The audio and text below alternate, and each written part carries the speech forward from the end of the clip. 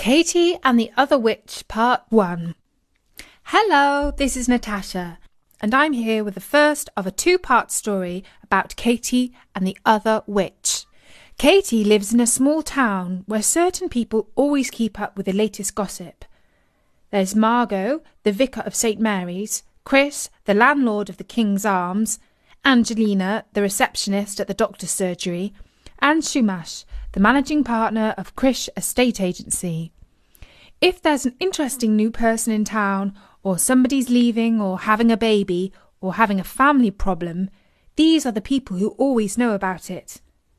Fortunately, Shumash is going out with Katie's mum, and so she hears the most interesting news pretty fast too. And then, if it's really interesting, she tells it to Katie.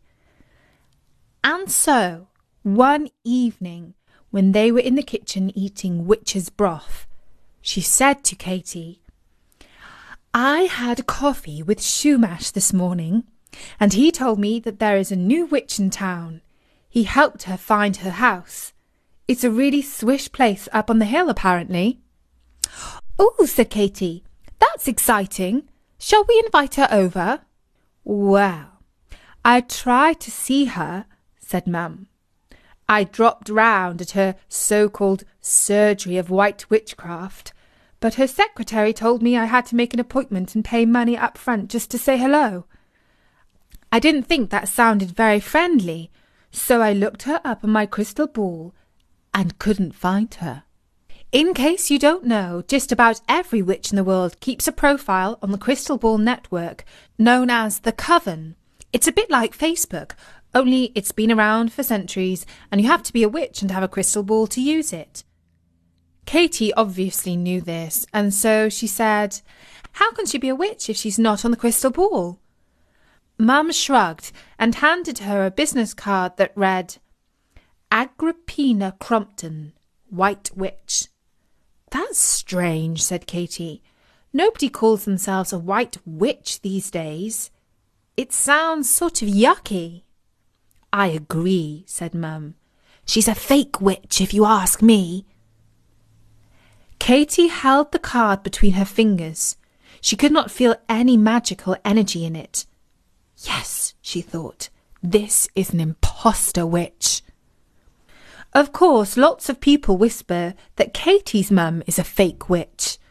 She runs a magic shop, but ordinary people can't buy spectacular tricks there that would astonish their friends. Witches have learned the hard way that it's best to keep hush about their special powers. She sells products to the general public that are mildly magic. For instance, she has anti-wrinkle creams that actually work. Of course, if you are a real witch who is on the crystal ball, she can sell you no end of powerful stuff. But that sort of business is all done behind the scenes. It was rather annoying when a week or so later Katie was coming out of Mr. Old's history lesson and Isabel said to her, "My mum's been to see a real witch.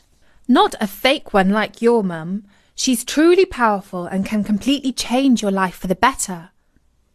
"If you mean Agrippina what's-her-name," said Katie, "she's the fake witch. My mum's the real one. But your mum can't tell the difference, so she's got them the wrong way round." "I don't think so," said Isabel. And Samantha, who was Isabel's friend, walked behind Katie saying, "Fake, fake, fake." But Isabel and Samantha were Katie's enemies. She expected them to be nasty.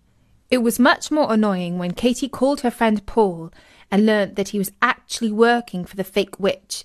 He had just a little bit of wizardry in his blood and was always fascinated by magic. Now he was excited because he had a Saturday morning job with an actual witch. His first role was to push marketing literature through letterboxes. Some of this had already arrived at Katie's house.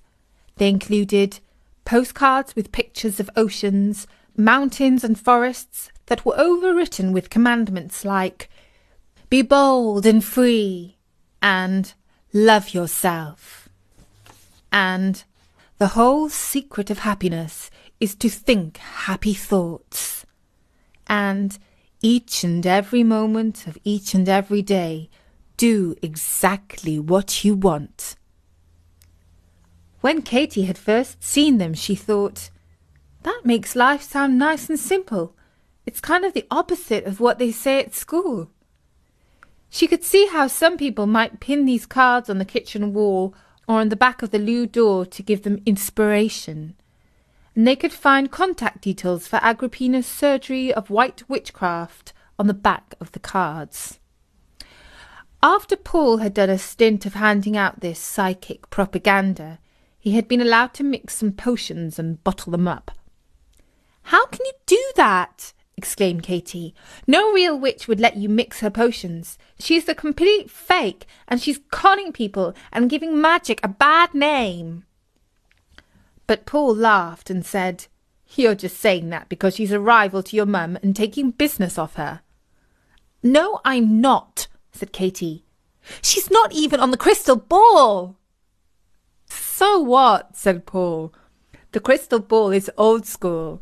Agrippina would rather be on Facebook and Twitter. That's where the customers are." Later that day, Katy told her mum about Paul. Her mum looked quite angry behind the eyes. She took a deep breath and said, "I know now for sure that Agrippina is a fake." "How?" asked Katy. "She came into my shop. I did not feel any magical energy coming off her at all. In fact, Paul has more energy than she does. She came over and introduced herself. I laughed and said, 'Well, I ought to charge you £50 for saying hello.' She said, 'That's not very friendly.' And I said, 'It's what your secretary told me when I came by your surgery.' Then she apologized for the misunderstanding and tried to be nice. She had come to buy some things off me. She had a whole list.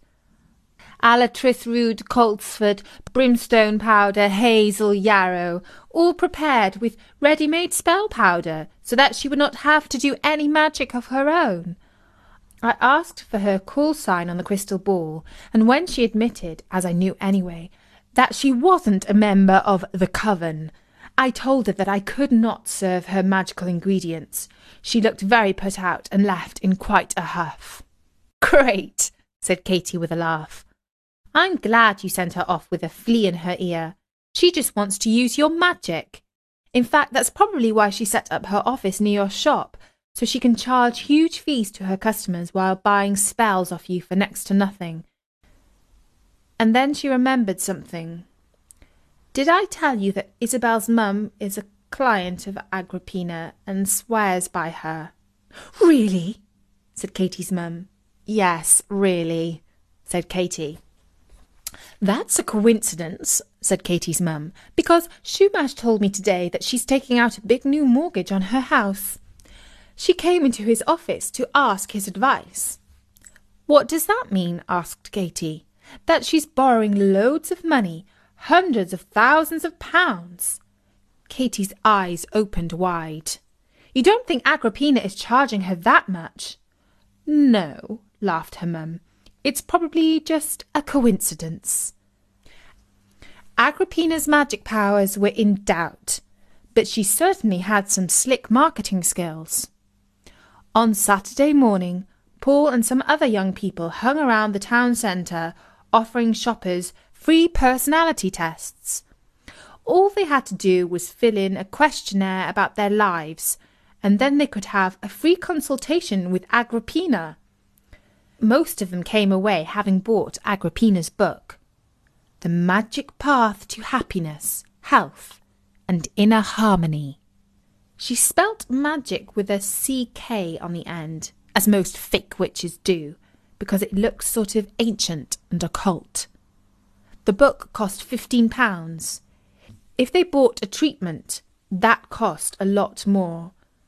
And if they booked another appointment, that was even more expensive. In fact, it seemed like Agrippina was everywhere. At school on Monday, Katie's friend Isis heard that a girl called Sky had gone to see Agrippina and asked her for a love spell to get her boyfriend back. "There's a fat chance," said Isis, "because he told Samantha that Sky has bad breath, and now he's going bowling with Samantha on Friday." "Trust Samantha to steal somebody's boyfriend," said Katie. "Do you know how much Sky paid Agrippina for the fake spell?" "I don't know," said Isis, "but her dad's really rich. He's a plumber, and Mum says he charges a fortune just to turn up with his tools." A few days later, Margot the vicar came into the magic shop and asked if she could speak to Katie's mum in private. Katie's mum closed the shop, put on the kettle, and got her best biscuits out of the tin. The Reverend Margot said, "Have you come across a witch called Agrippina Crompton?"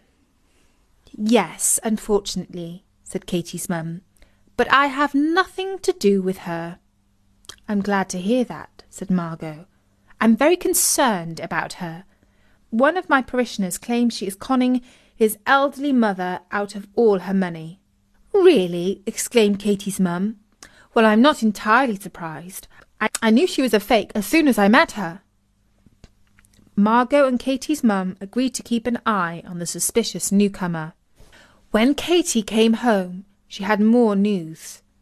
Isabel and her family had moved out of their large and lovely house and into a tiny flat. Isabel was pretty unhappy about it.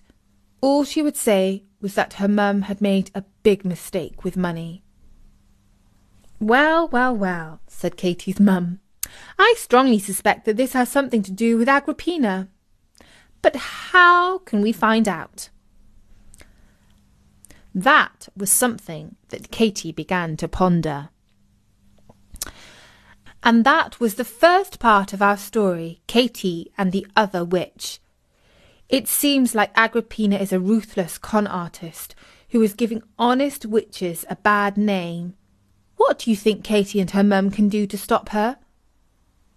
By the way, did you know that Agrippina was a Roman name? For instance, the Empress Agrippina was the wife of the Emperor Claudius, and some people say that she poisoned him.